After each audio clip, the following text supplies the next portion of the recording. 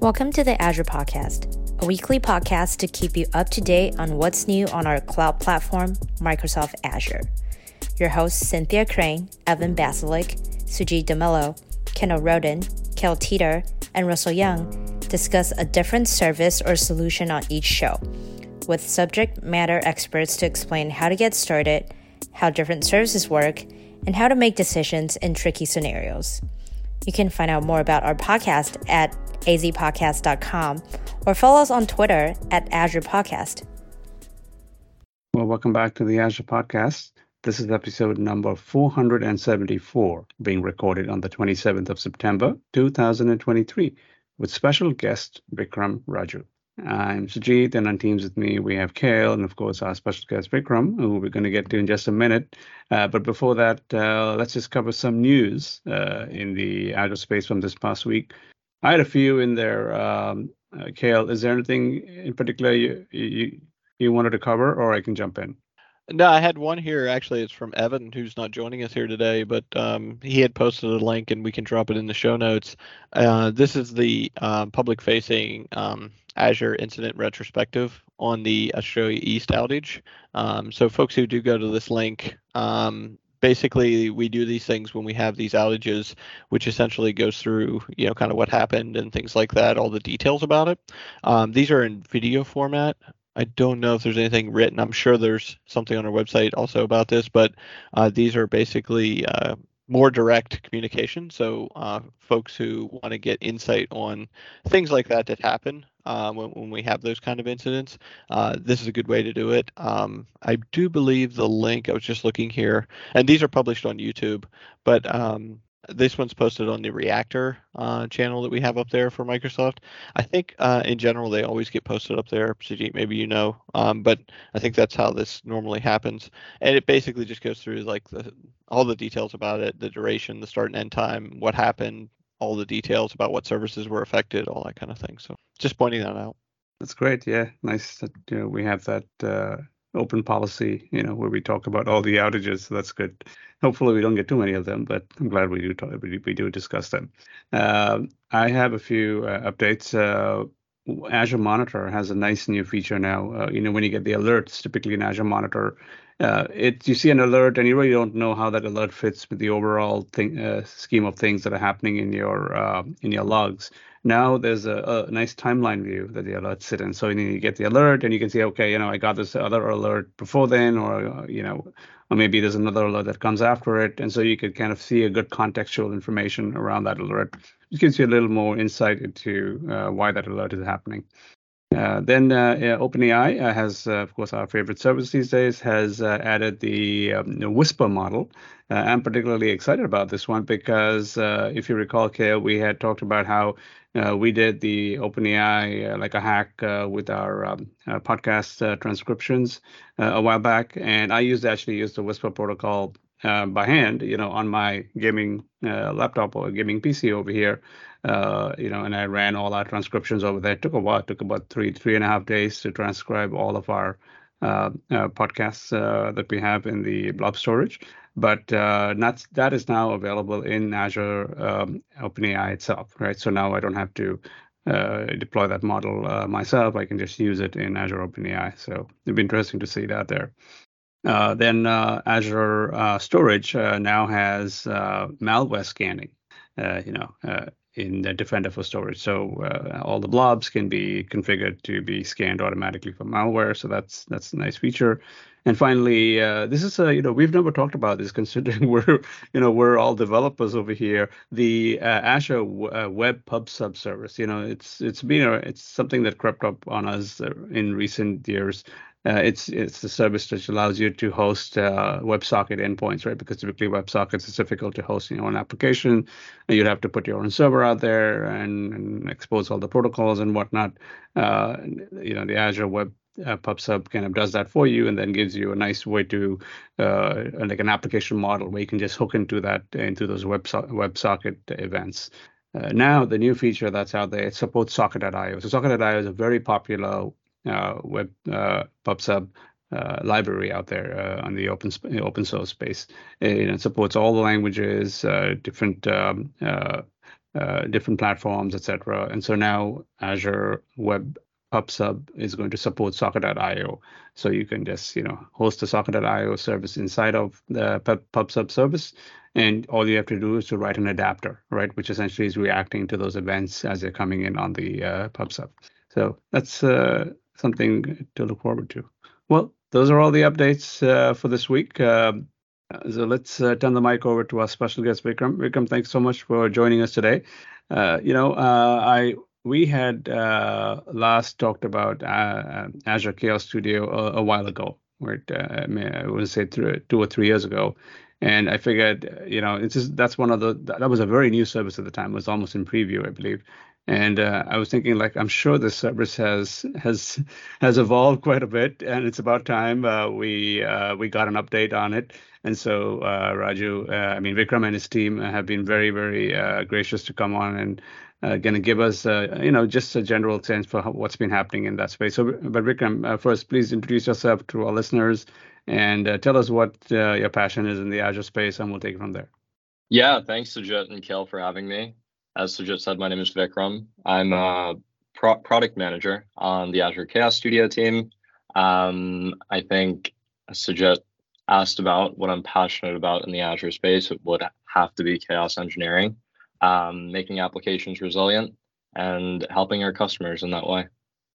Now, so Azure, the Chaos Studio itself has been around. It's one of I think the newest services in Azure.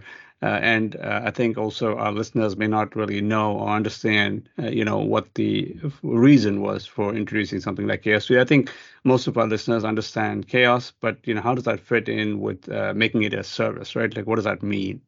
Right. So to zoom out a bit, the practice of chaos engineering is basically this cycle of, in the cloud, things are going to go wrong. Your systems are going to go down, whether it's a small part or a big part. And you need to be resilient to those sort of outages. So chaos engineering, really what it does is it allows you to induce those outages to see how your system's going to perform in a safe, controlled environment, rather than having that failure happen in prod and having real customer, effect to those outages. So Chaos Studio is Azure's offering of allowing users to perform chaos engineering. So we have a robust library of faults that users can, depending on what kind of resources they have, induce outages on those resources in different ways. For example, if you have virtual machine skill sets, you can do an AZ down fault. You can do an AZ down fault specific to zones that you want to take down. If you have 3 zones, you can say, hey, I want to take zone 1 and 2 down, but leave 3 running and see what happens. And test out a bunch of scenarios so that you're ready when these things happen in production.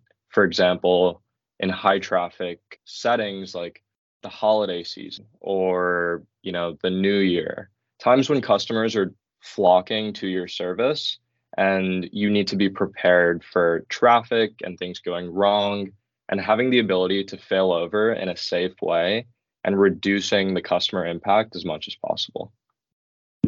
Now, you said that this is something you kind of do when you're still in development, right? You obviously don't want to do this in actual production, in a production setting.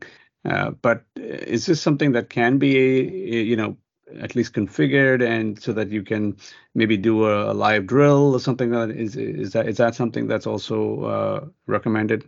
Yeah, I'm glad you asked that. So there are 2 kind of modalities of doing chaos. There's this spectrum of shift left chaos engineering and shift right chaos engineering. Shift right chaos engineering is more so in prod and pre-prod environments, in which, this is basically the application and the infrastructure that your users are interacting with, and inducing chaos on that can validate, basically my actual service when users are interacting with it and things potentially go wrong. How can my system fail over?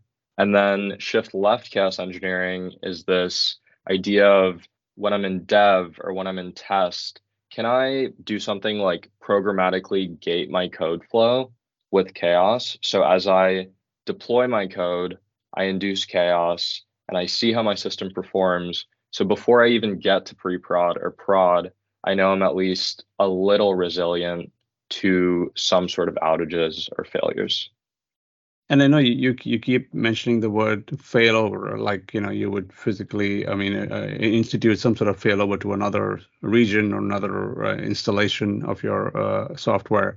But when I look at chaos and resiliency, I always think about, can the application recover by itself, right? It's not about necessarily about failover all the time, right? It's like, okay, I've got a few errors now. Can I just wait for it to recover? So is that also part of the reason for Chaos Studio? It's like, hey, can my application just tolerate some amount of failure and just come back up?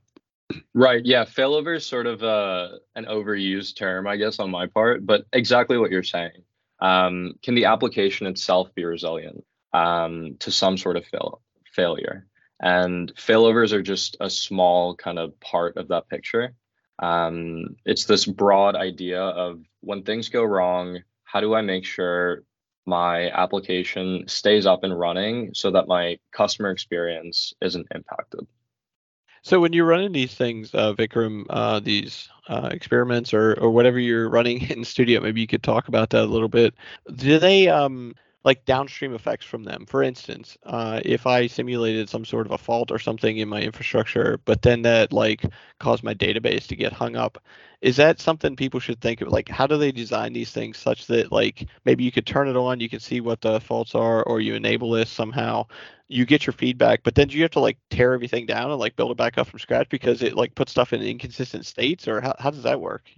For the most part, yes. And it really depends on the fault that you're using. For example, if you're shutting down a VM or VM shutdown fault and the fault is done executing, we can reboot the VM, but we don't make any promises that it'll be rebooted to its original state. So when you run a chaos experiment in the Azure portal, when you click start, you get a warning that, hey, this is real chaos that's going to impact your infrastructure, and you have to make sure that you're ready for it.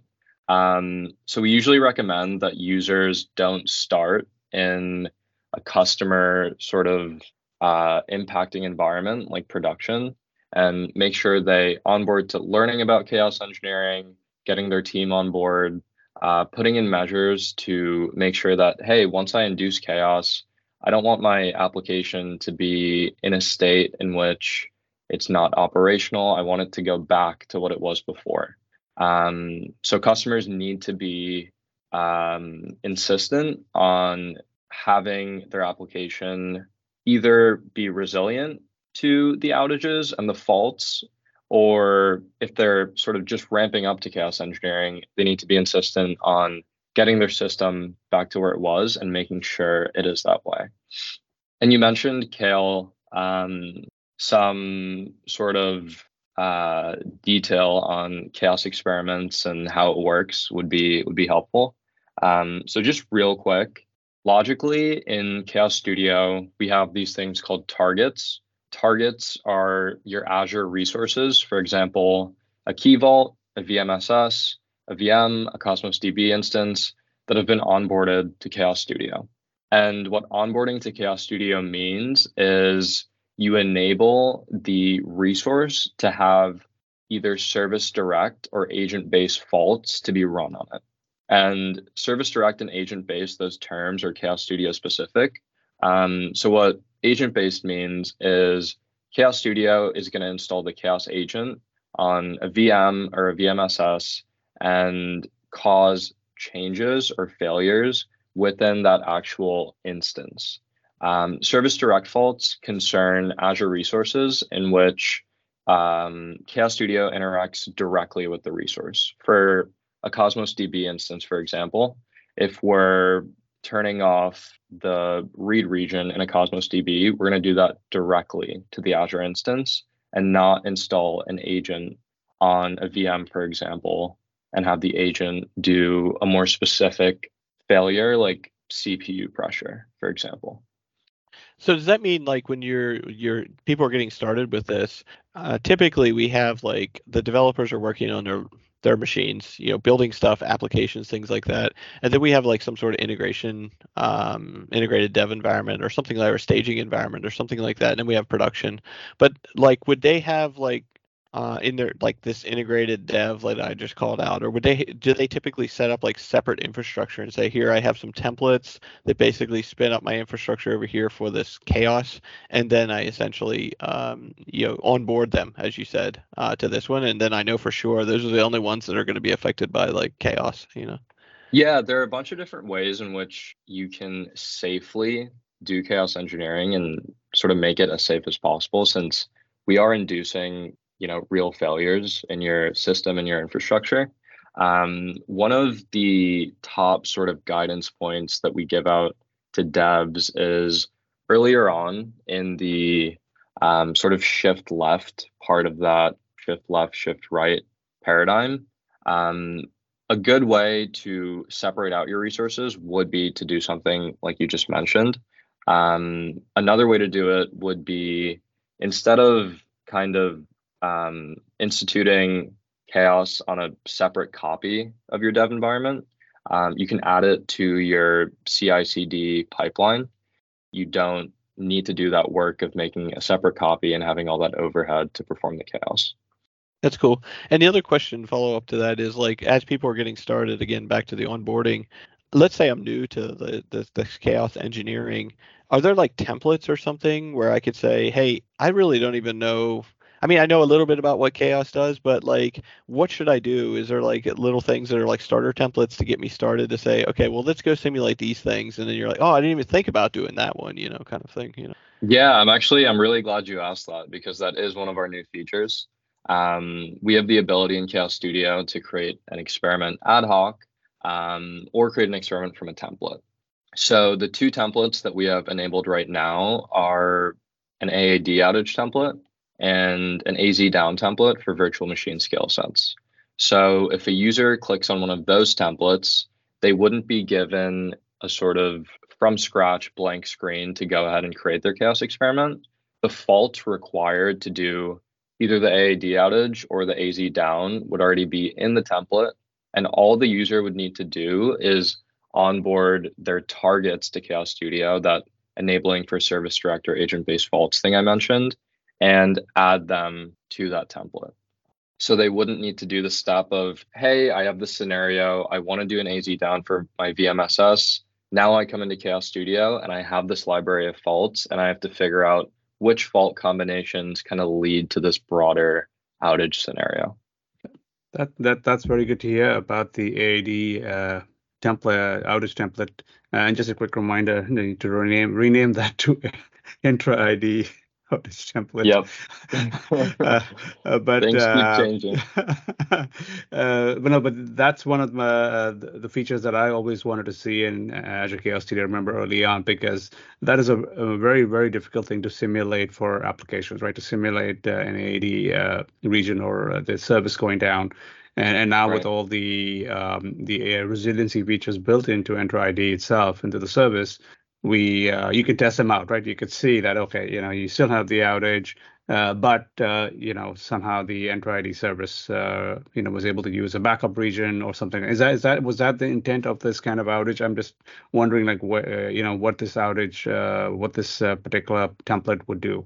Yeah, so this template, it uses our network security group fault. So it'll disable access to that AAD instance, or that Entra AD instance, as it's now called, by manipulating the NSG rule. I see. Okay, no, that's perfect. So that would allow us to see how the application would react, right? In that case, it would not be able to authenticate. Maybe previous tokens that were acquired would still work, but new tokens wouldn't work. So there'd be all sorts of weirdness going on in the application. That's very cool. Now, you mentioned this is one of the new features that you have in the service. I remember early on, you mentioned briefly the VM scale sets, the Cosmos DB. I think VNet faults, of course, are there. What are the Right. other faults that are currently available in the fault library, what's upcoming, I guess? Yeah, so the fault library is pretty expansive. I don't want to drain on the full list right here. But we do at this point have a pretty robust list. And depending on the types of resources that a customer interacts with in Azure, they'll be able to find, which faults sort of fit whatever outage scenarios that they want to go ahead and institute. In terms of new features, one of the new features I mentioned was our templates feature, the AZ down template, the AAD outage template. Two additional new features that we recently introduced were an integration with managed identity. So previously we had the ability to use system assigned managed identities in chaos experiments. And how those sort of worked was a chaos experiment needs permission to inject faults on the resources that you add to the experiment. So after a user created an experiment, what they would have to do is navigate to each resource that they had targeted in that experiment and add a role for the chaos experiment on that resource. So if you imagine a chaos experiment that targets 8 different resources, you're going to have a hard time doing all that in a timely sort of manner. So we instituted this ability to use user-assigned managed identities in Chaos Studio. So in essence, a user could go to the managed identity portal, navigate to a user-assigned managed identity, add whatever roles that they think they would need to use to that managed identity, and just add it to a chaos experiment.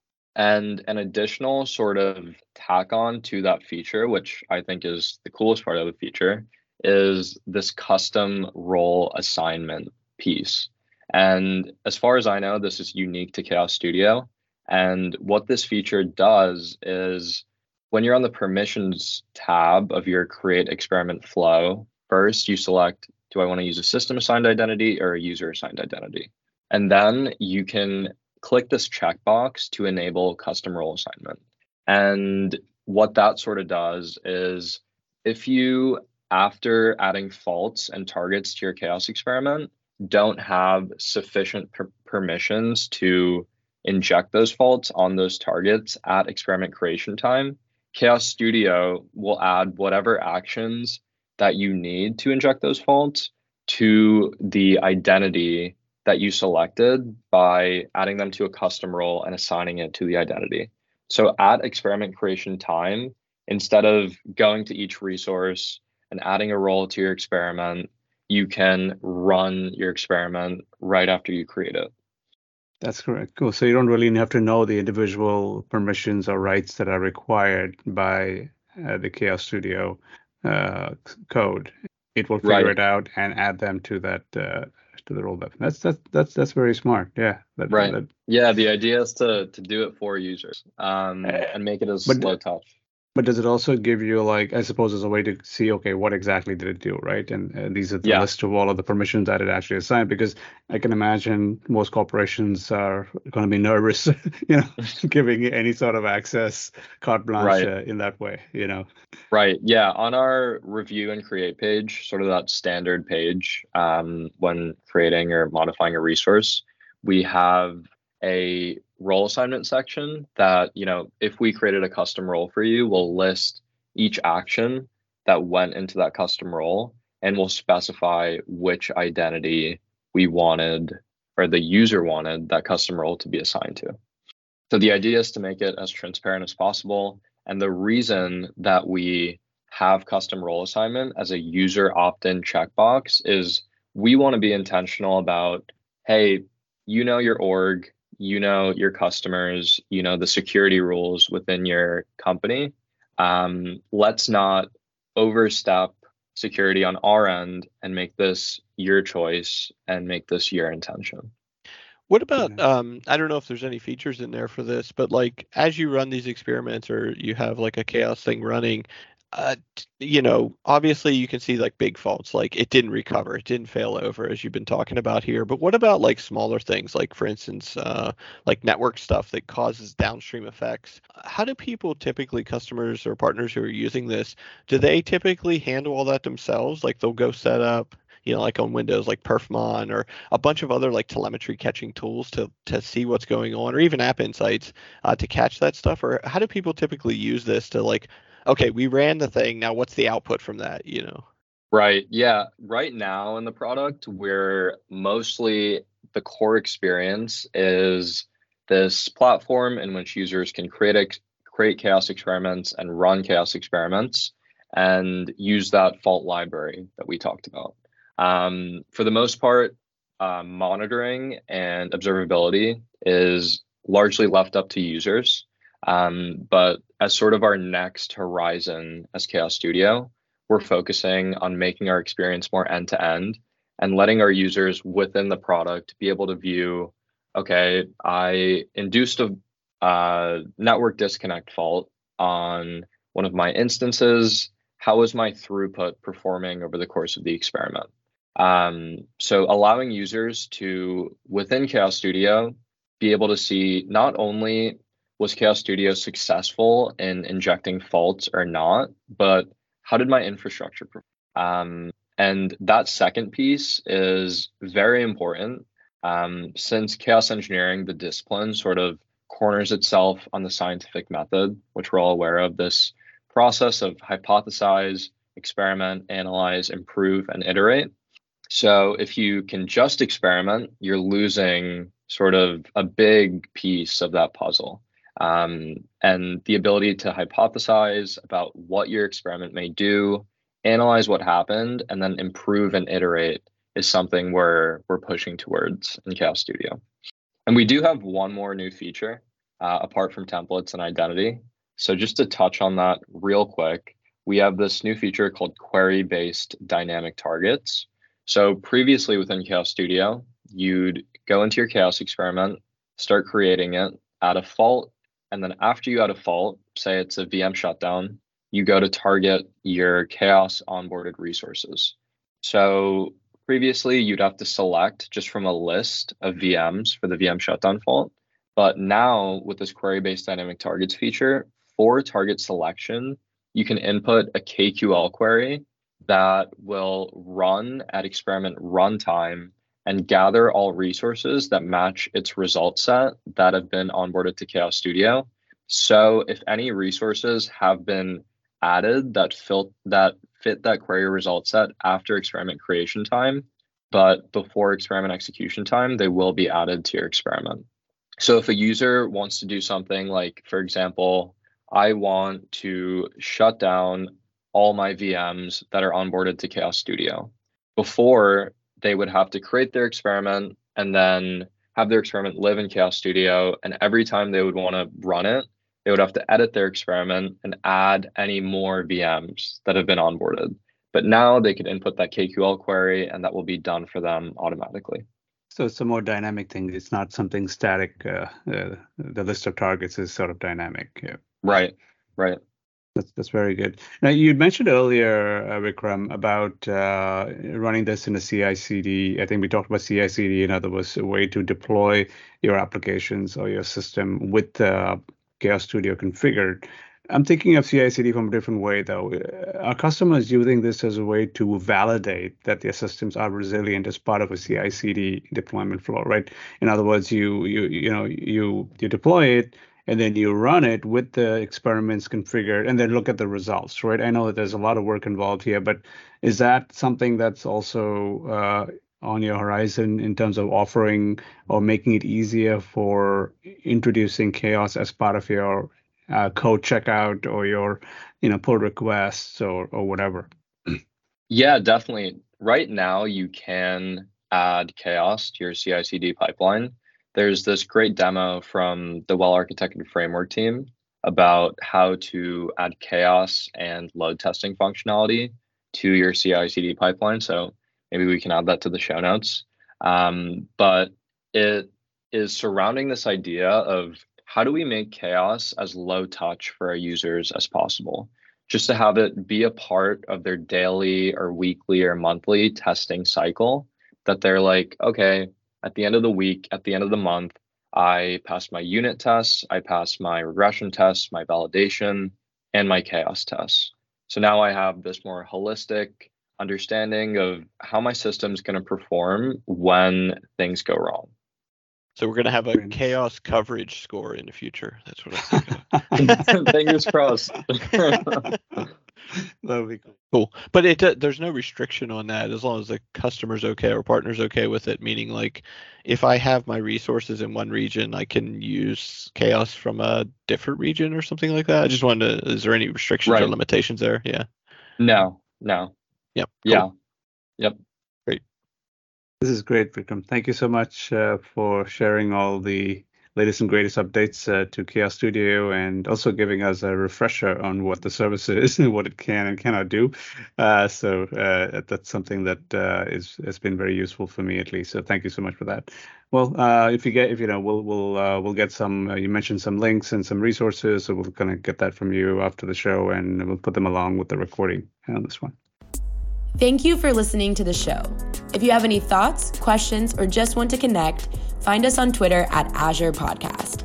Background music has been taken from ccmixer.org under the Creative Commons license. We hope you'll tune in again soon to keep learning with us.